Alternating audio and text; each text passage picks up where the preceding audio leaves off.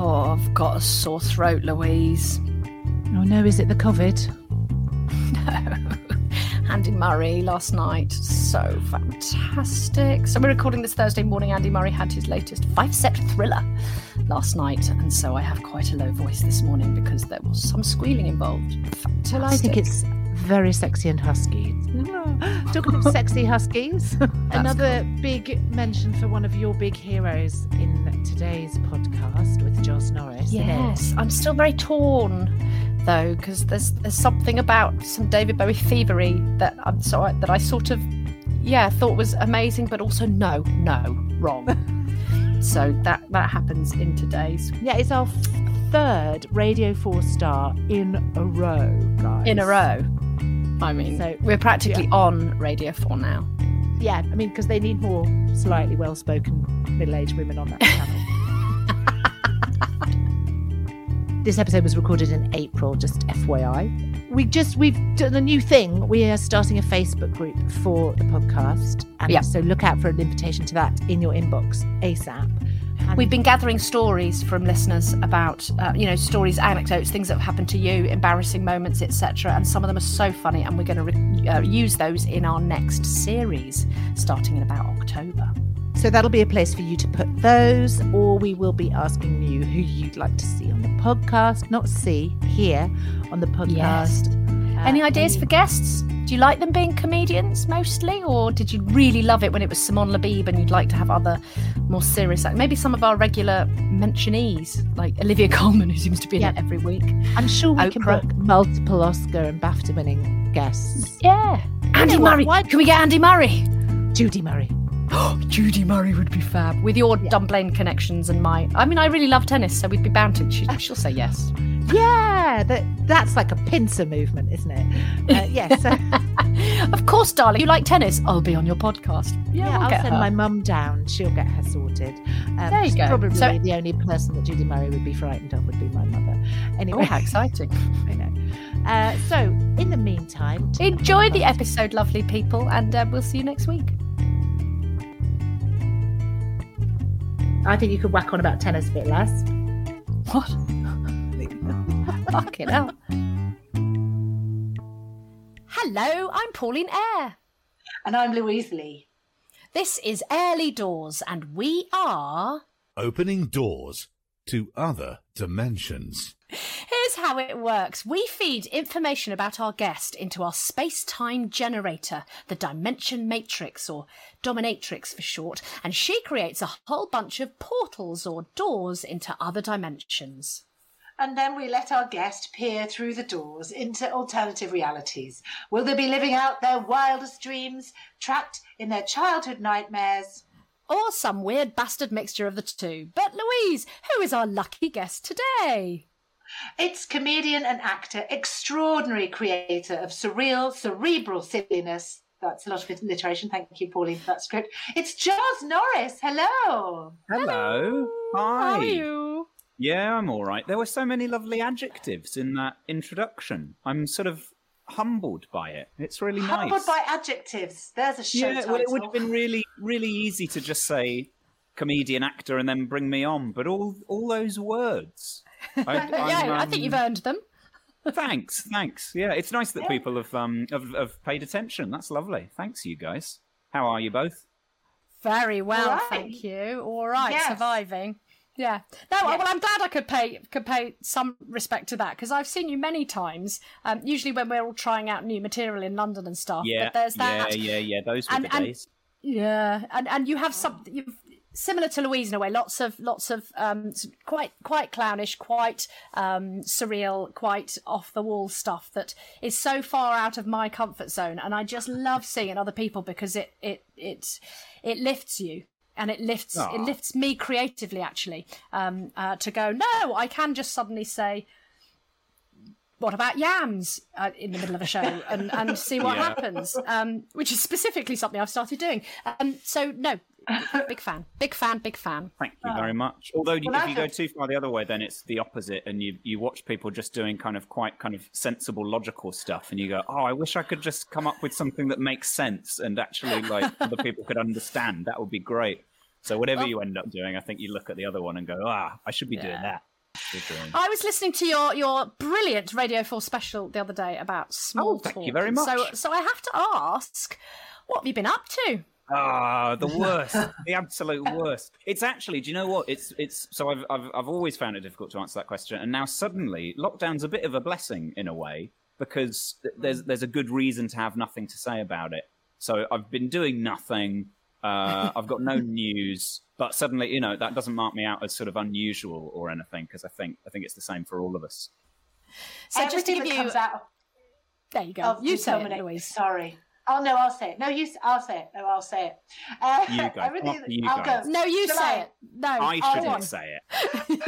Okay. Everything that comes out of our magical dominatrix machine is made from ingredients that come from your own life. But before we set her off, we'd like to set her off, the dominatrix. We've got one more person we need to put in. So tell us, if you would, about Mr. Bowman. Oh, Mr. Bowman. Okay. Mr. Bowman was my PE teacher, and I have mixed feelings about Mr. Bowman because I think everybody has the sort of like the horrible kind of scary authority figure PE teacher that made them feel horrible, and he was that, but weirdly not for me. Sort of for everybody other than me. And I think it marked you out as special. Well, he was a very sort of scary figure. He had there were lots of rumours about him. I think he was in the Marines and he had a big scar on the side of his head. And the rumour was that so he really had that kind of like military, this guy knows what he's doing vibe. And the rumour was that he'd accidentally parachuted into a burning car, and that's where the scar came from. I have no idea. I have no idea if that's true. So sorry, what? Why am I laughing at that? I don't know if it was always held up as this, like, he's such a badass kind of thing, but it sounds like that was almost buffoon-like. A really tragic way to do something buffoon, but like, of all the places to land your parachute, it was anyway. So he was this quite intimidating guy, and I think basically his policy was if you could accept that you were rubbish, then he became quite fond of you. And I think never had any illusions about it. I was always just, I am bad at PE. I can't run. I can't do any kind of physical stuff. And I sort of accepted that. And it meant that he became quite fond of me. The best comment I ever got in a school report was him for PE. And he said, Joz's cheerful enthusiasm unfortunately cannot disguise his difficulty in acquiring or applying any physical skills whatsoever. And I really like that. I love that you know the whole line. You've got the whole. It's the only school report I've memorised because I read it and I thought I'm happy with that. I think that sums up what I was going for. So he was always quite nice to me, but anybody who was rubbish, and the kids at school who are like they're not good at sports or sort of physical stuff, and they kind of disappear into their shell a bit. Like it makes them very anxious and very self-aware that they're not good at it. I think I was much more just like whatever, I can't do it, I'm bad. But if there was somebody who he could tell was kind of going off into their shell, he made them do stuff again and again and again in front of the whole class. There was a kid who couldn't jump over. What were those horses we had to jump over? They were called horses. Yeah, they were just called horses. The big block. Yeah. The gym horse, They were weird. Well, anyway, there was a kid who couldn't jump over that. What was it? What did it teach us? Just taught us jumping. Yeah. Was it because it was very high? Yeah. That'd be gymnastics, I reckon.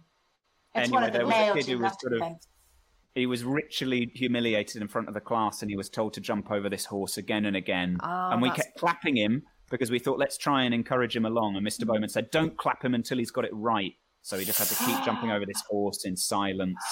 So, yeah, complicated feelings about Mr. Bowman because I understand that he was a terror in general for everybody. But to me, he was quite funny and sort of let me get away with it.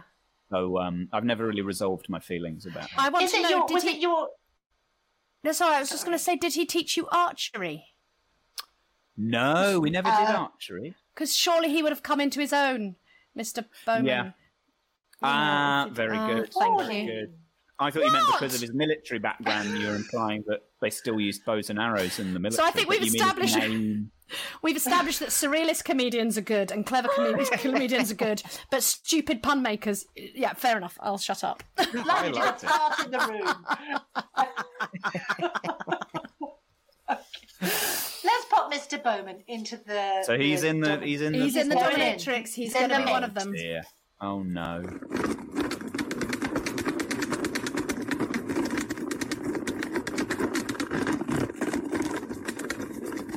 Isn't that a salad spinner? No, it's the dominatrix machine, silly. Just before we go through the first door, Joz, just to explain the game, the good news is we're going to use the power of the dominatrix to allow you to walk through one of the doors and live the life you see on the other side. Oh wow, thank you. That's amazing. Bad news, That's really kind. The bad news is you have to make the decision before you know what all the options are. Ooh. So if you see something you like in life, it's choose it or lose it. Okay. Wow. Okay. I know. It's pretty philosophical, this podcast. Yeah. Absolutely. Yes. Yeah. It can be. It's like life. Yeah. You got to go for it. The only things you regret are the risks you didn't take, you know? Yeah, unless there is something better coming along after, which there might be. Yes. Small. I'll try to be cautious. Okay, let's take play. Risks, whatever way. Let's play. Door number 1. Okay, Joz, you are on celebrity ice skating show Dancing on Ice. Oh, does ice skating, is that among your many talents? I haven't ice skated since 2017. I did a comedy show on ice with a bunch of comedians in which I at one point flew up into the air and landed on my head. On purpose? Deliberately? No, not deliberately. But the line was, "Hey, check out this great move," and then I was supposed to just spin quite slowly, but I got it wrong, and then flew up into the sky. And I was playing a moose, so I had a huge padded moose's head. My goodness! And I think if I wasn't playing a moose, I would be dead because I landed right on my cranium. Wow! So I wouldn't say it's top of my skill set. But was it a moosing show? Hey, very good. Did you play that game? All is forgiven, Pauline, for Mr. Bowman. Jesus. I'm told that whether it was an amusing show depended very much on where you were sitting, because we did it at Alexandra Palace Ice Rink, which is massive. It is. And the main reason, well, I mean, there's lots of reasons why they don't do comedy shows on ice rinks, but one of them is that amplified sound in an ice rink is basically inaudible. Because of the way the echo and it all bounces off the ice. So I think if you were sat in the middle of the audience and you could actually hear what we were saying, I'm told it was a really funny, magical, unique show. But I think there were a couple of hundred people sat at the ends of each stand who just heard sort of for 2 hours while comedians fell over and landed on their head. And I think those people probably, maybe it wasn't the best thing they'd seen, but a few people really loved it, I think. I mean, in terms of shows that leave you scarred for life, it wasn't exactly parachuting into a burning car, was it? No. My trauma is considerably smaller than Mr. Bowman, so I mustn't complain, really. So in terms of being on Dancing on Ice, are you feeling kind of moderately positive about that? I'm not feeling great about it because I was the worst member of the cast for that show, and I found the rehearsal process very humiliating, actually. And I mean, maybe being on Dancing on Ice would be a nice thing to sort of like to put that memory to bed and to kind of say you struggle with this skill in the past, but presumably on Dancing on Ice you've got a professional who's going to take you through your paces, and maybe I could learn to okay. Who's taking me through my paces? Let's have a look, shall we?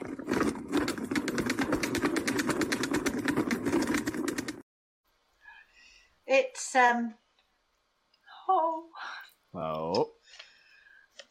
it's come a bit early, but it's your best friend Emily.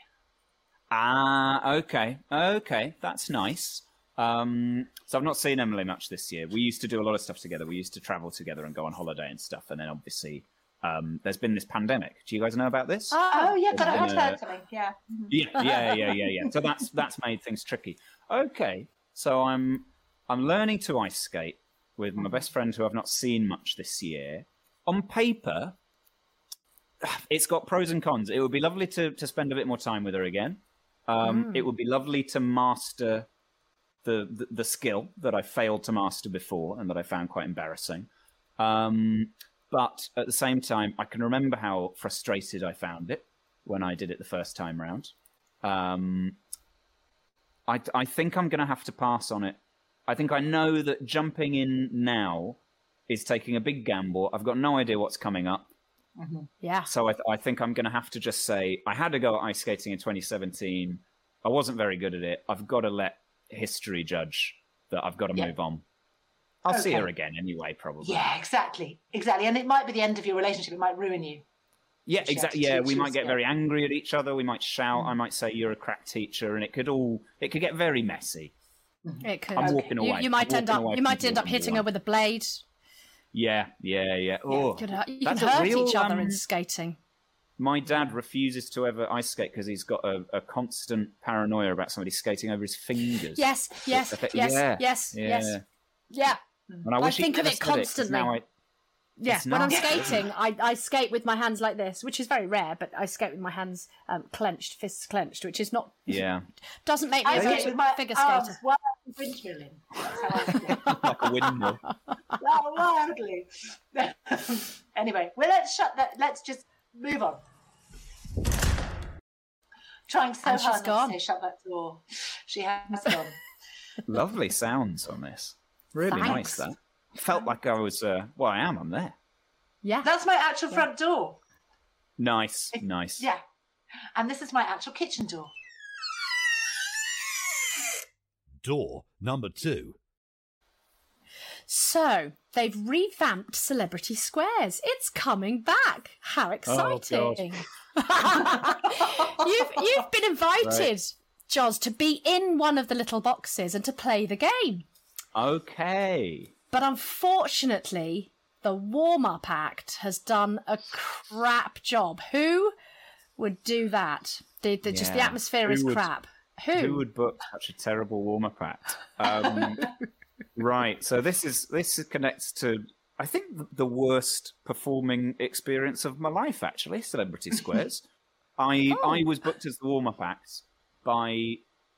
It wasn't a mistake. I often sort of think of it as like there had been a mistake, but there hadn't been. They'd seen me do warm-up for a new panel show format, and it was recorded in the basement of Croydon Town Hall, and it was all a bit shonky and a bit. The comedians were new up-and-comers, and it was nobody really knew what was going on because they were still figuring it out. And I think in that context, me running on and going, "Hey, I don't know what I'm doing," happened to create a good atmosphere. So they went, "Come and do Celebrity Squares," but it's a very different vibe. That show. It's celebs and it's shiny floors and it's people who love daytime TV. And I went out there. First thing I did was fall over. And then I got up and burst out laughing and thought, that's hilarious. Yeah. That is funny. But it got absolutely nothing from these 200 people. So I tried to kind of chat to the audience. They'd shown me the guy who normally does it. And he'd just said, all you need to do is chat to people. That's all it is. It's just being friendly. And I chatted and I don't know if this woman had just. That's the thing. I'm not very good at the kind of general amiable chit chat thing anyway. Let alone with people that have immediately decided they don't like me from the minute they saw me slip up and fall over. They've gone, "We don't know about this guy." Tried to kind of get some stuff out of this audience, and it was just like getting blood from a stone. And I don't blame them. But I'm trying to be better at not blaming myself. I think it was just a terrible booking. I think there was never any way that I was going to work out how to chat to these people. So I ended up talking to this one woman who had just come back from the hospital to visit her dying mum.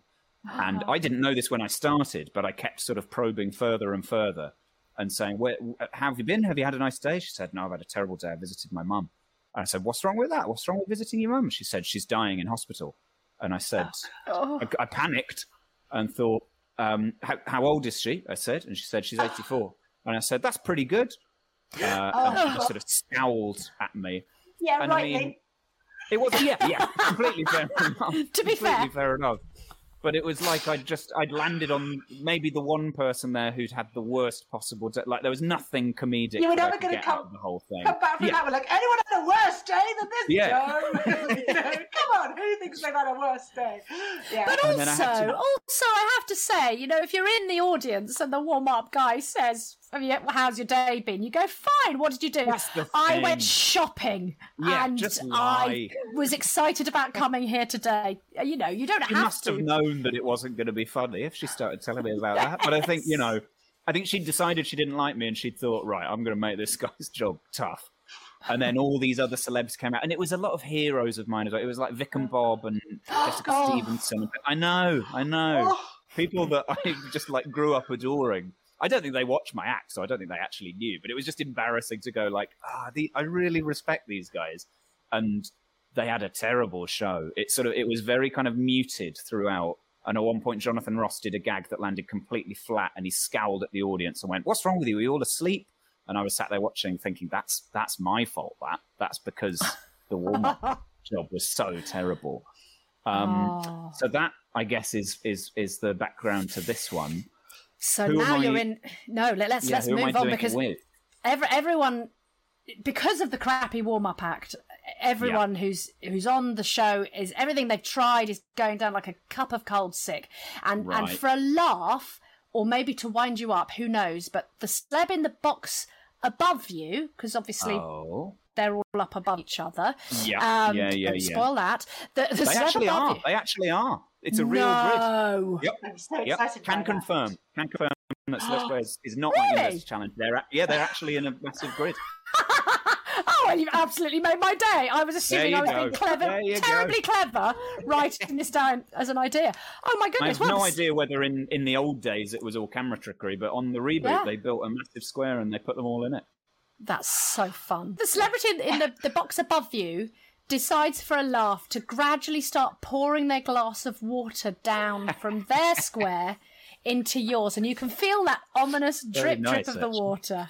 Thanks. That celebrity is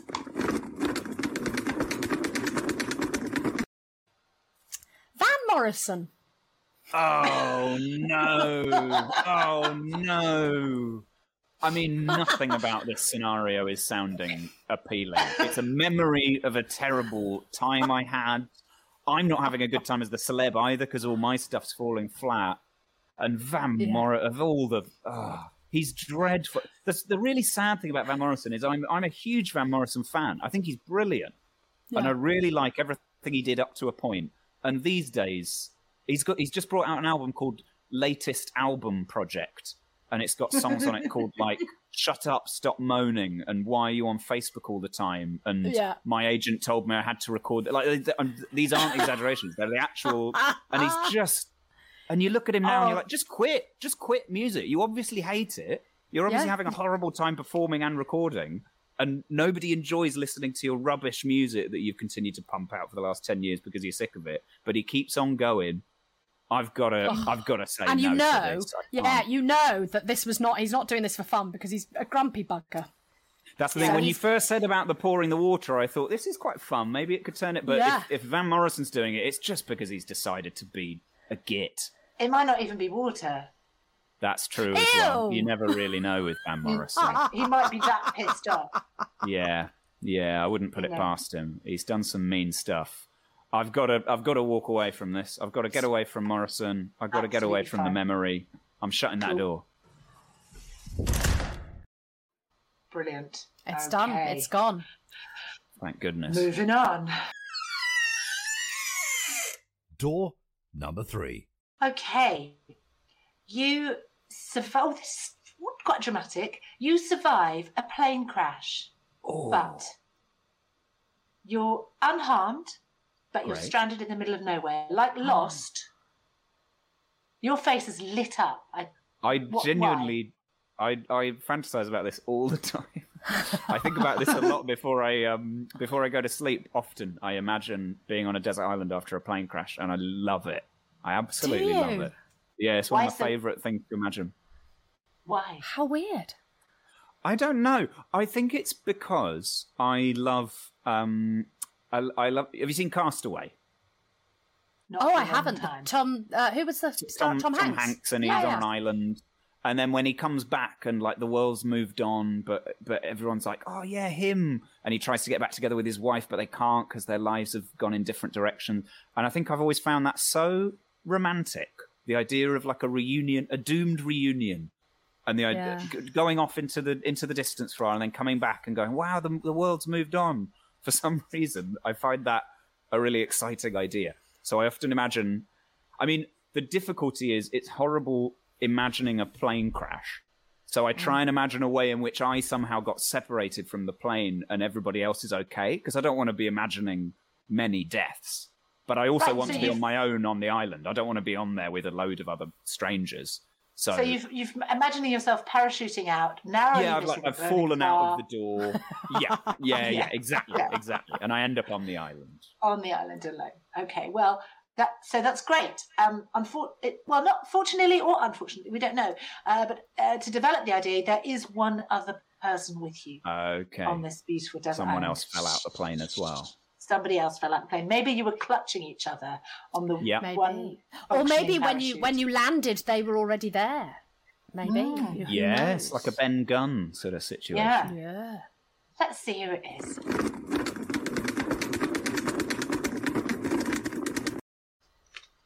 Oh, it's Stevie Nicks. Ooh. Wow.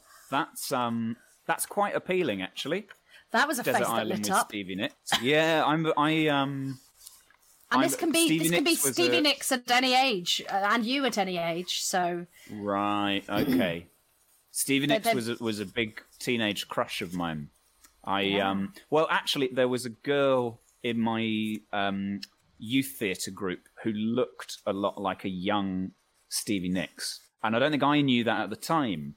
But then I got into rumours at about 15 and looked at the sleeve notes, and there was a picture, and I thought, that looks like that girl from my youth theatre group, who I was in love with, of course, because if you're a 15-year-old boy, then you're in love with anybody that speaks to you for a bit. So I think I projected a lot onto the young Stevie Nicks as a teenager. I don't know much about her personality, to be honest, but I've always imagined that she has the personality of that girl from my youth theatre. I think she's actually a bit of a mad kind of big druggie, right? Stevie Nicks, bit of a wild child. I think she was. Yeah, I don't know if she still is. Yeah. So, on a desert island, access to resources would be quite true. limited in terms of. That's true. She'd be licking Depends the odd what frog she had with maybe. her when she. There might be some mushrooms. Equally, this is your dimension. This is your fantasy. So it can be the Stevie Nicks of your dreams. So it could be that she has the personality of the lovely girl from youth theatre. I mean, this feels on the surface like a scenario with not many downsides. Big fan of Stevie Nicks. Big fan of her music as well. Like she can sing the. It's not just about hanging out with her. It would also be she could put on a show. We could swap, and then I could do some of my great comedy that I'm sure she did. But do you remember when years ago, I'm a Celebrity, Keris Matthews was on I'm a Celebrity, and she ended up getting together with somebody on it, and she would just sit with her guitar in the evenings and sing, and it was captivating. Nice. It was so and I'd only ever heard her, the Catatonia stuff and her produced music, but when she just it would all be sat sort of and sang, acoustic. I was in love with her by the end. It was so lovely. It's sounding pretty appealing. This it is, isn't this it? one. What are the downsides? Do you reckon? I guess the downsides are. Yes, yeah. Oh, yeah, because in this it is a proper plane crash, right? Having said that, it could be like you were the only person on the plane. Pilot suicide. He wanted to die. She wanted to die already. And that could be. Still sounding. We're reaching. Still sounding quite dark.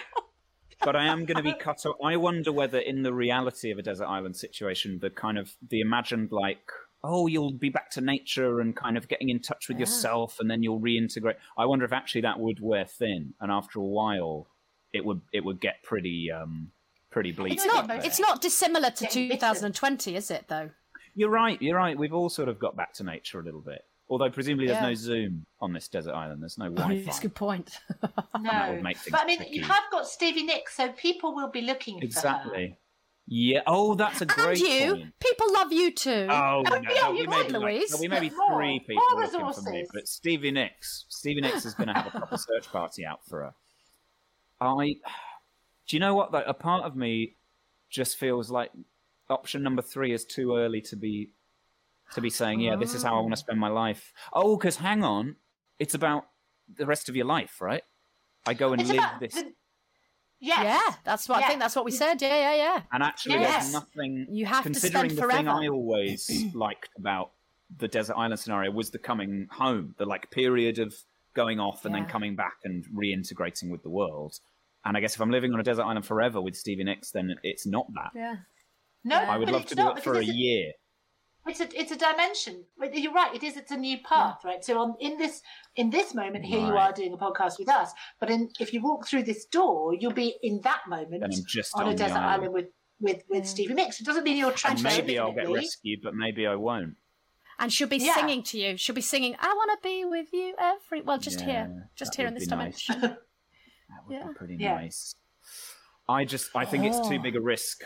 I'm gonna regretfully say all the best to Stevie and hope that she's okay on her own. But I feel like there's another dimension out there, and maybe that'll be the right one. It's quite painful. This one. I feel quite sad about it. Yeah, good. Yeah, I've got a door made of bamboo fronds tied together. Nice. It would have to be. Is there a difference?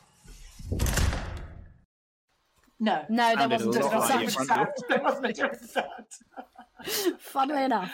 So that was door number 3. What's next? Door number 4.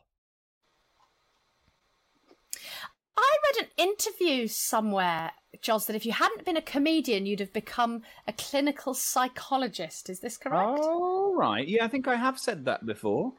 I think that was because at the time I was sort of, it's 2 things. I was trying to reach for things that I'm actually interested in. Like, if you try and think of what else would I do, you can't just kind of grab something like, oh, I'd be a doctor, but I've never had an interest in medicine, so that's a lie. I wouldn't be a doctor.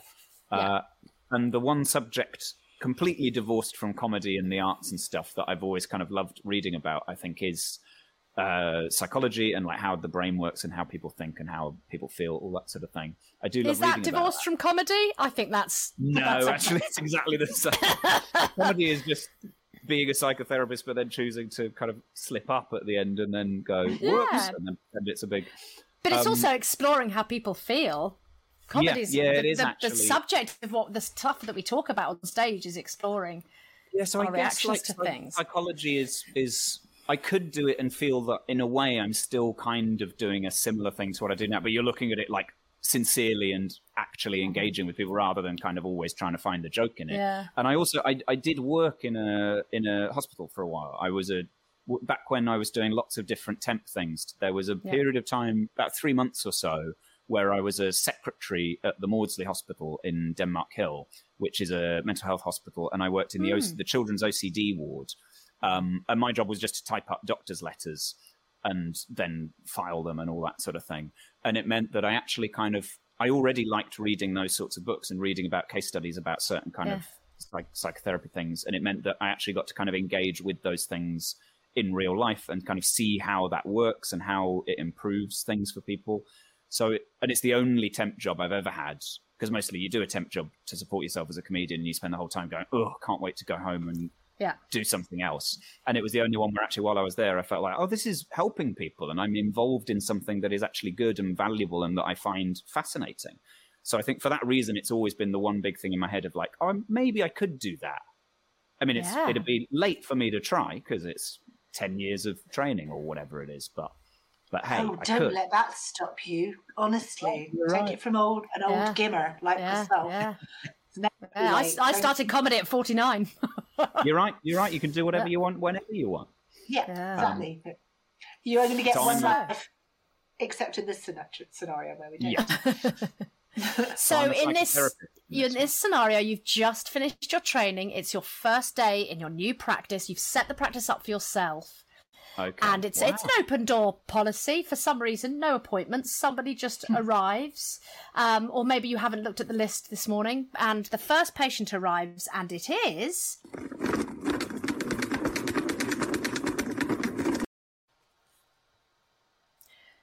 Tom Waits.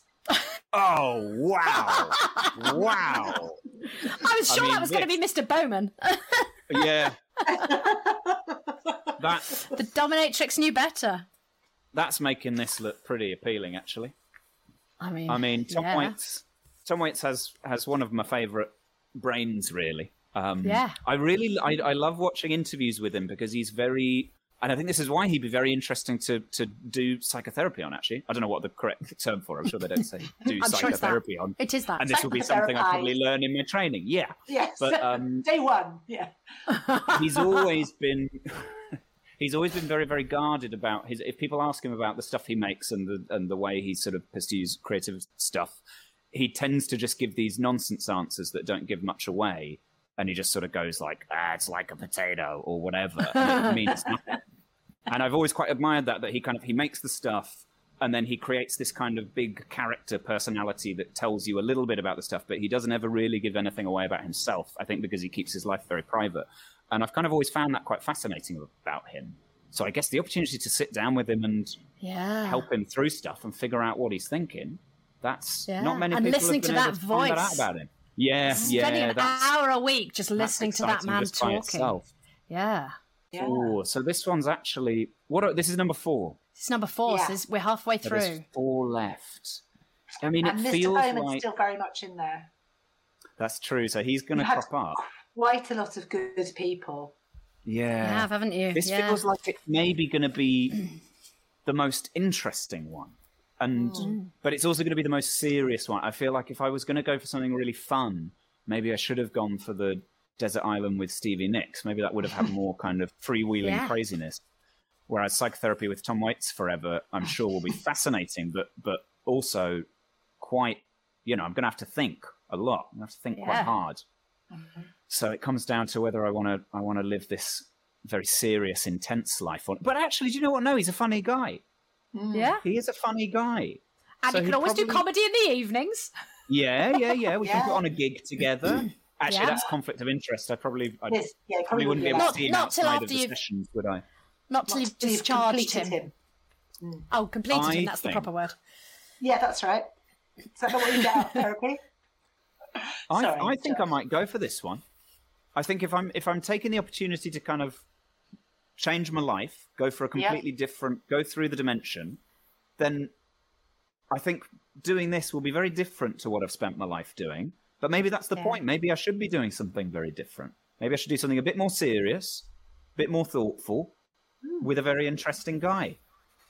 He's going to teach you a lot about the mind. I'm just thinking that this is the moment in history as we start to come out of the pandemic. This is the moment in history where people are reevaluating and thinking about what really interests them in life and what they want to be doing. And he's going to have so much stored up stuff. Yeah. He's not done an album since 2011 as well, so he's been He's been doing acting and stuff, photography. Yeah. So he could really kind of tell me about what's going on.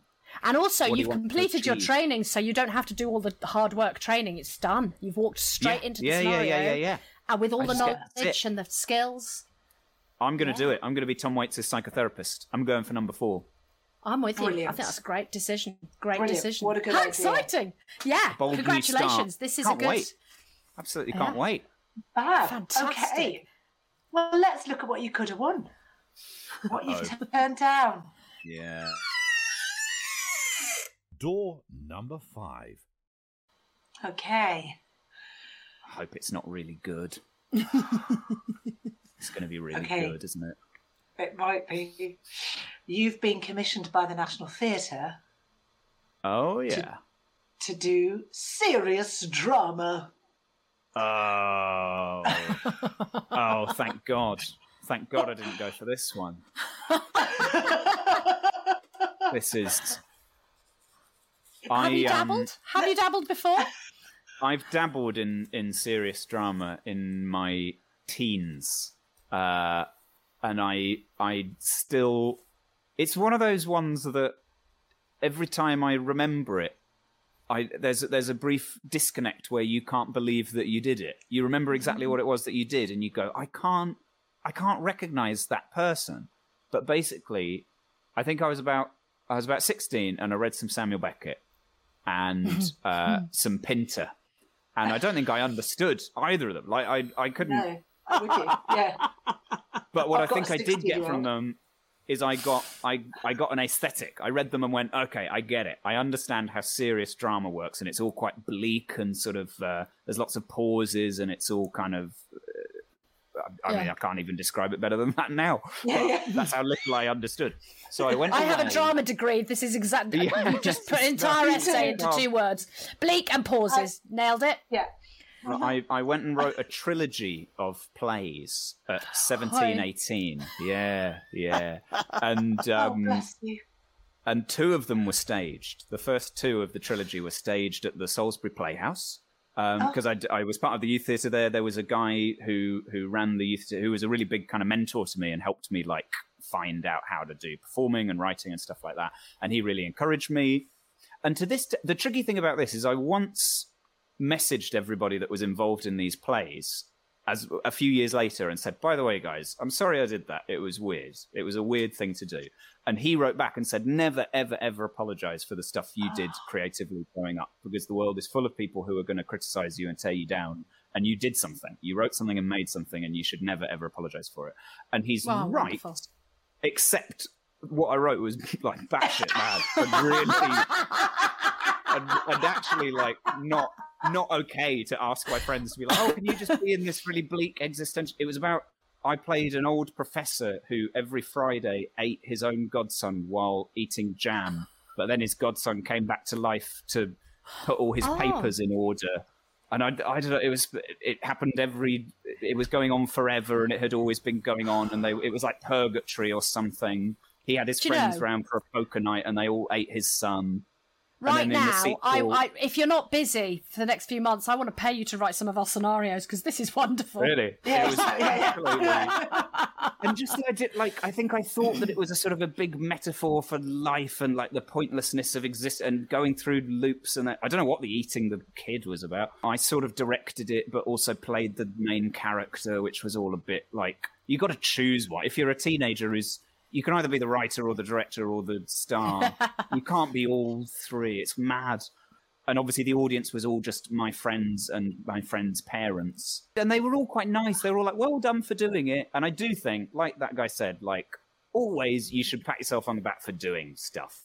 But at the same time, people must have just either thought I was very troubled or just thought I was pretentious and needed to sort myself out and stop thinking that I was really smart. The opportunity of write something and put it on with your friends because you're trying to get involved, like, that's a great opportunity, but just do something a bit less serious. So I can't re-engage, I don't think, with serious theatre. I think it burned me before. But who am I doing it with? Well, before I do that, can we put the man in the machine? The nice guy. Yeah. We can. His name was Mark Powell. He has the same birthday as me. I'm still in touch with him. We chat every now and again. We send each other birthday cards. Actually, I might have forgotten last year. I think he sent me one and I forgot, so that's terrible. But yeah, pop him in, and I'm going to send him 2 birthday cards this year. Send him 2 birthday cards and tell him about the podcast and how wonderful he is. Yes, will do. Yeah, I'll get him to listen. Yeah. Right. Anyway, so in this scenario, the National Theatre is so impressed with those shows that you've written recently, not this, that they've asked you to revive that trilogy. No. You're getting money. You've got co-writers. Okay. A regular income. And that would be nice. A lead actor. So you don't have you this time you're not performing. Your lead actor. Great. Is.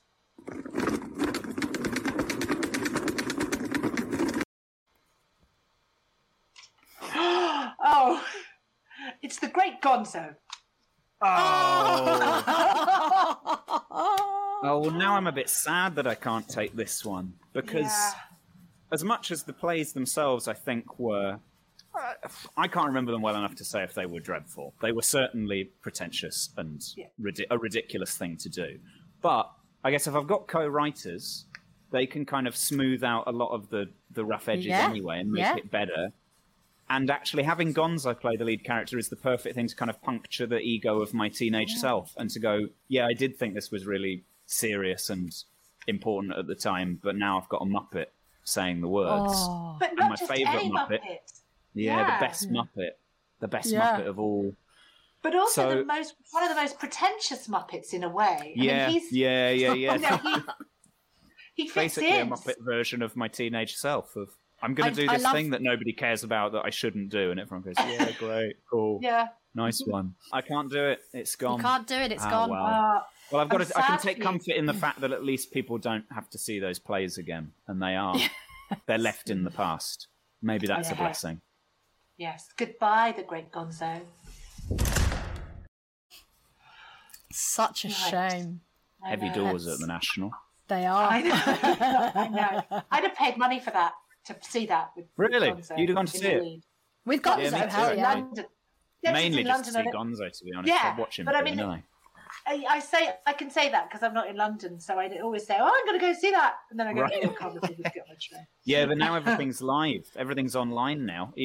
So you've lost your excuse. Yeah, but I to watch it on the big screen. You're going to have to go to the webinar. Yeah. Right. Let's see what's next. Door number 6. Here's a scenario that you can't have. You wake up one morning and discover that you're a dog.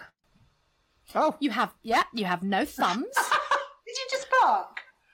No, I think you did, actually. I don't think it was intentional. I meant to make a surprised noise, but maybe I was just getting more into character than I realised. Fantastic. So, you're a dog. You have no thumbs.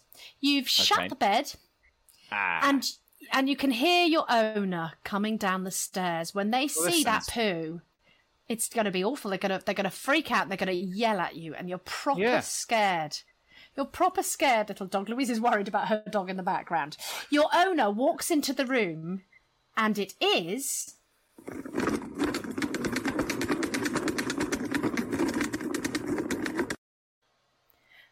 the Minions, all of them. Oh my god. Oh, well, this just sounds terrible. Well, actually, I say that. So I think this is because I tweeted the other day about how much I hate the Minions. I'd never seen Despicable Me, and I watched it last week, and I hated the Minions. And I knew, obviously I was aware, I know what they do. I've seen the memes, and I knew that they were going to turn up and bump their heads and then go booba and then fart or whatever. I knew that's basically what they do. But there's something about they're very irritating. They're very, very irritating. But I think it was. I then watched Despicable Me 2 and adored them. I really loved them in Despicable Me 2. And I think what annoyed me in the first one is they just shouldn't be doing that job. Like, he's in the first one, he's trying so hard to be like a bad, serious tyrant, and he's trying to show off and be like, I am the worst and the most evil. And then he's surrounded by little farting beans that go, hey, and then smash shit up and then bump into the wall. And every time they turn up, I was crossed that they got the job. It's like, it was just it's like the Celebrity Square's bad warm up. Exactly, it's exactly the same thing. Of like he should not have hired those people. The reason why he's struggling to be taken seriously as a bad guy is because his minions are so crap, and they're obviously comedy minions. Everything they do. Yes. But then in the second film, suddenly he's decided to be a good guy, and every time the minions turned up, I love them. I absolutely love them. So I think it must have been like a storytelling logic thing. I think I was really wound up by the storytelling logic. So I guess it would depend. There's a square peg round hole thing going on there. Yeah, exactly. And maybe right, not multiple piss poor appointments. You just would have thought that at some point he would have gone, I need to stop hiring these creatures because they are manifestly not good at the thing I need them to be good at. Do you know what? It's like my builder. Oh? Yeah, he's a bit shit, right? He's a bit shit. And then this is what happened. He went, you're a bit shit. Can't remember his name. He said that? No, Gru. This is what happened in the film, in the backstory. Right. Gru goes, you're a bit of a shit minion. This isn't working. We're going to need more minions. I need more minions. Yeah. And the first minion's gone, I've got a mate who can do that. Yeah. It's a referral scheme, isn't it? Isn't it? Oh, that's exactly what it is. Because there are Bruce hundreds is of too them. overwhelmed to go, no, I need to sack these builders of minions and start again with a reputable company that are going to give me a quote. Does your builder listen to this podcast? I hope so. Anyway, sorry. What are we doing? Where are we? So I'm a dog. And you've shat yourself and you're scared, but actually, they'd be all right. Actually, when they come downstairs, they'd be laughing and going banana at your shit.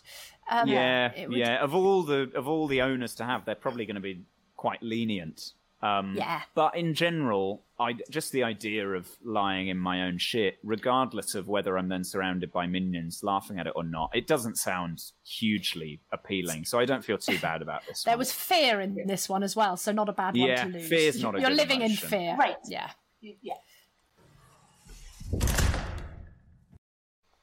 Okay, let's see what's next.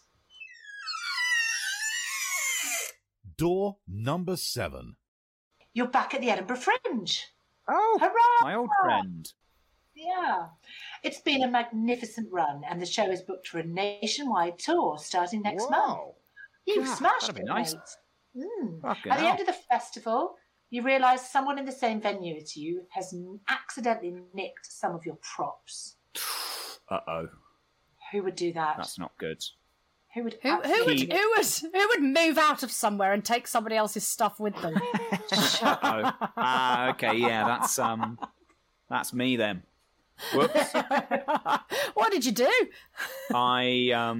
So this wasn't deliberate, but it's ended up, and I moved in November. I moved for the second lockdown, and I moved in with my girlfriend, and that was partly just because it's nicer to do lockdown with your partner than to kind of bubble and do video dates, which is what we did for the first lockdown. Yeah, the dog's happy about it. But also, I was living with a guy who was. I won't go into detail because who knows, he might listen, but it was difficult. We weren't getting on. I found him through a spare room situation. And it was awkward in the first lockdown, but we got through it. And then it was sort of fine because he went away for a bit. And then he came back and it was very tense all the time. Everybody not saying the thing they wanted to say and just like nasty atmosphere percolating. And then it exploded. And this was my fault. I said things that I maybe shouldn't have said. Or it wasn't horrible. I just tried to address it. I tried to kind of say, we need to sort this out. This isn't good. He got angry. I got angry. There was a lot of unpleasantness. And then I just had to get out. So I ended up moving in with my girlfriend, which was fine. But we went back, me and my housemate, who was a friend, because it was me and a friend lived there with these two other strangers through spare room. And we went back and cleared out a load of stuff. Got it in a van because we had to leave pretty like last minute. It was all kind of quite spur of the moment. So we just chucked it in a van and left. And only realised after we'd left that I took all his David Bowie records. Oh my God! Yeah, and he was a massive Bowie fan since the age of like 14. He loved Bowie, and his records, I think, were like important. But we had a big stack of records, and basically all of them belonged to me and my housemate. We'd forgotten that he'd ever put any of his in there, and we left and then went through them all and went, "Oh, we've got these." But the problem is, I am now just not in contact with the guy at all. So I haven't reached out and he hasn't reached out. So they're now sitting guiltily in the next room. And I don't yet feel like I have stolen them because I feel like it's unfinished. I feel like it either they're vinyl. needs... They're vinyls. Yeah, they're vinyl. I don't know if they're original pressings or what they are. Like maybe they're reissues and they're not actually worth that much. I don't know. But possibly they had a lot of sentimental value. Yeah. How much do you want? Call it 20 quid. They're yours. Done. But it's like because I got rid of all my David Bowie vinyl when I got rid of vinyl, and now recently we got a record player, and it's like it's expensive, and I want to start building it up again. And while I think you're a terrible person for doing that, there's also I didn't mean to, and I haven't. He should get in touch with you when he realises. That's the thing. He needs to say, "You've got those." Or no, I mean, I ought to go and give them back. But I feel like I've done like a telltale heart thing where I haven't said to myself, "I'm not taking them back. They're mine now." But I've said to myself, just put them away and then try and work out what to do about it. And now it is like a kind of the beating heart under the floorboards thing of going, they're not yours, and they're in that room. Yeah. And it's now too late to play it as though I only just noticed. But so if I were to get in touch now, then it's an obvious, like, it's been festering kind of thing. But then I've heard nothing from it, so I don't know whether he hasn't clocked it or whether he feels too awkward about it. Anyway, it doesn't feel great. Have you ever played them? No, because I don't have a record player anymore, so they're completely useless. They're completely useless. My housemate took the record player. I know somebody does. Oh, yeah. I mean, if you've got Hunky Dory, I think it's Heroes, Let's Dance. I think Hunky Dory's in there. Ziggy Stardust, Station to Station. But the original Station to Station with the white and red border. Yeah, it's all that. Oh, mate. Labyrinth's in there. Oh, yeah. I love Labyrinth. Yeah. Love Labyrinth. So it needs resolving. I've just let it become one of those things that I occasionally remember and go, what am I going to do about that? But I don't really know what to do. But someone's done that to me with my props. Someone's done that to you with your props, which you need. And, you know, as a minimalist comic, I'm like, serves you right for using props. Yeah. You set off on a car chase and you have to chase them down the Royal Mile. Oh, that's quite fun. You're in a car chase. You finally catch up with them. You turn around and they are...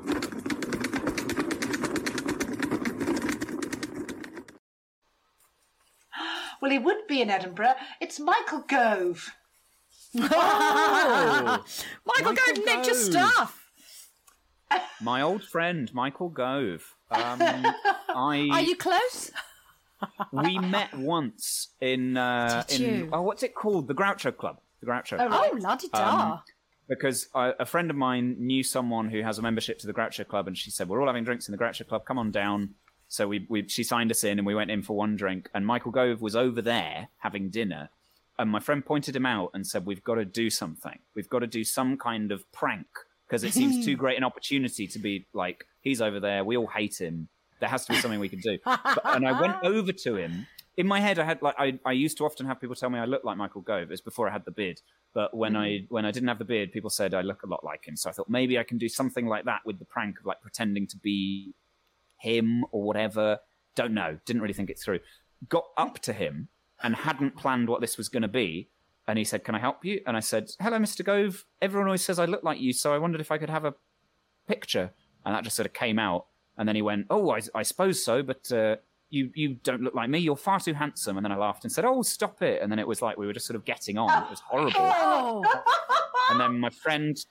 I just panicked. I didn't know what to... I kind of had it in my head that I was going to stage like an anarchist kind of anti-establishment prank.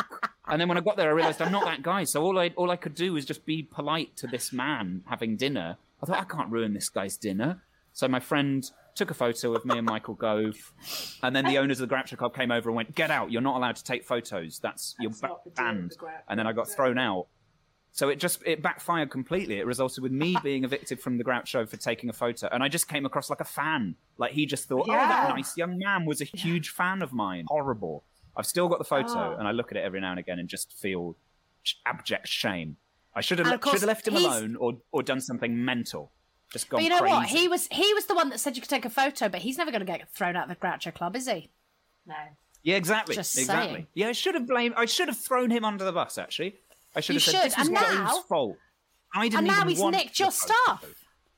He's nicked your stuff, and you need that stuff for your tour. And he was performing in your venue. How bad was his show? Was he doing a rip-off version of my show, or was he like using the props to do different jokes? I expect he just bundled it all in. You know, he just saw stuff and thought it must be his. Just took it. Typical. I don't know about that. Fortunately, you don't have to. You don't have to. Yeah, go through this door. I can't have that one. Exactly. So let's just quickly. Fantastic. So that was door number 7. This was the very last door. This is my last one. But Joz, so you're doing psychotherapy on Tom Waits, which we've decided is how you say it. And that's what you've chosen. As we get to door number 8, are you still happy with that choice, or are you starting to think maybe? I think I am happy. I think the one that's lingering in my head is Stevie Nicks on the Desert Island. I do think we would have had a lot of fun. I think the Gonzo performing my play would have been a nice way to kind of lay that memory to rest, but at the same time, I'd rather not revisit those plays. I think they're better off in the past. So far, I think I'm happy with the choice I've made. If I were to say to you, well, you could gamble and you could decide that you're gonna, we've got one left. Can I offer you a swap for you to go? I will get rid of Tom Waits's brain and just take whatever's through the final door. I mean, the one thing I wonder is, have I committed to a lifetime where there's not much adventure? It's quite clinical. It's quite sort of like, you're going to have to sit down and talk about some quite serious stuff, and hopefully you are helping someone and learning a lot of fascinating things. But have I cut myself off from that sense of like, you could do anything, you could go anywhere? I do wonder about that. I think, do you know what? Every time people don't gamble on these things, every time they Ant and Dec's Saturday Night Takeaway or whatever, and they choose not to gamble, it's a big letdown. So I think I might do it, even though I think I could be happy with the life I've chosen. I feel like you got to gamble, right? Right. Okay. I think but we've not had Mr. Bowman. We've not had Mr. Bowman, but we've also got Mark Rowley. Mark Powell. Yeah. I'm going to risk it. I think, we got to add some jeopardy. Okay. Let's do it. Door number 8. Okay. In this dimension, we're back at one of your proudest moments. Oh! You're not the strongest at PE, as discussed, but you've climbed a proper tall mountain. Oh, yeah, this was nice. This was a nice moment. What happened? Which mountain? I climbed Tubkal in the Atlas Mountains, which is the tallest mountain in the Atlas Mountains. I think it's the 3rd tallest in Africa. And I remember thinking at the time that made it a pretty massive achievement, but then I Googled how tall it is in the world, and it's like 200 or something. The ones in Asia are huge. Yeah, they're huge, and there's loads of them. And the Alps are pretty massive. Yeah. It's huge. Yeah. I've seen the Atlas Mountains, and I've walked in the foothills. They're pretty big. They're pretty bloody big, yeah. I was proud of it. It might not be the tallest in the world, but it's up there. It was a big moment. There's the job. He's at the bottom of a mountain. Of me as well. Yeah, he was very proud. Yeah, that was a nice moment. Yeah. You're shattered. You're satisfied, and you know you look like crap. But you, of course, take out your phone to capture a selfie. Yeah, I did. It's awful. It's absolutely awful. I had a really weird sense. No, I'll send it. It's really dreadful. For the show notes. Let's put it in the show notes. I got to the top, and I had this sort of I felt very overwhelmed, and I was like, "This is the biggest kind of physical achievement I've ever done." And it looks incredible. Like it was all sort of like the floor is clouds, all that kind of thing that you see in films. Yeah. So I was very aware of like, this is unlike anything that has happened or maybe will happen in my life. And I'm feeling a lot of stuff. So I thought I'll take a picture of myself so I can always remember it. I look so bad. I was very cold and crying, and I had a coat tied up around my head, so I just looked very fat, and there's sort of jowls spilling out the side. And I think it's nice to look at that and remember that often at the moments where you're feeling the most kind of immersed in your life, you look rubbish. You look absolutely rubbish from the outside, but there's a lot going on inside that feels orgasm nice. Face, isn't it? Yeah, exactly exactly that. Just me. I don't answer that. Wouldn't look. Are there a lot of photos of that, dear? None at all. Absolutely none at all. Right. Let's have a look and see who is with you, behind you in that selfie. Looking, might I add, fresh as a daisy.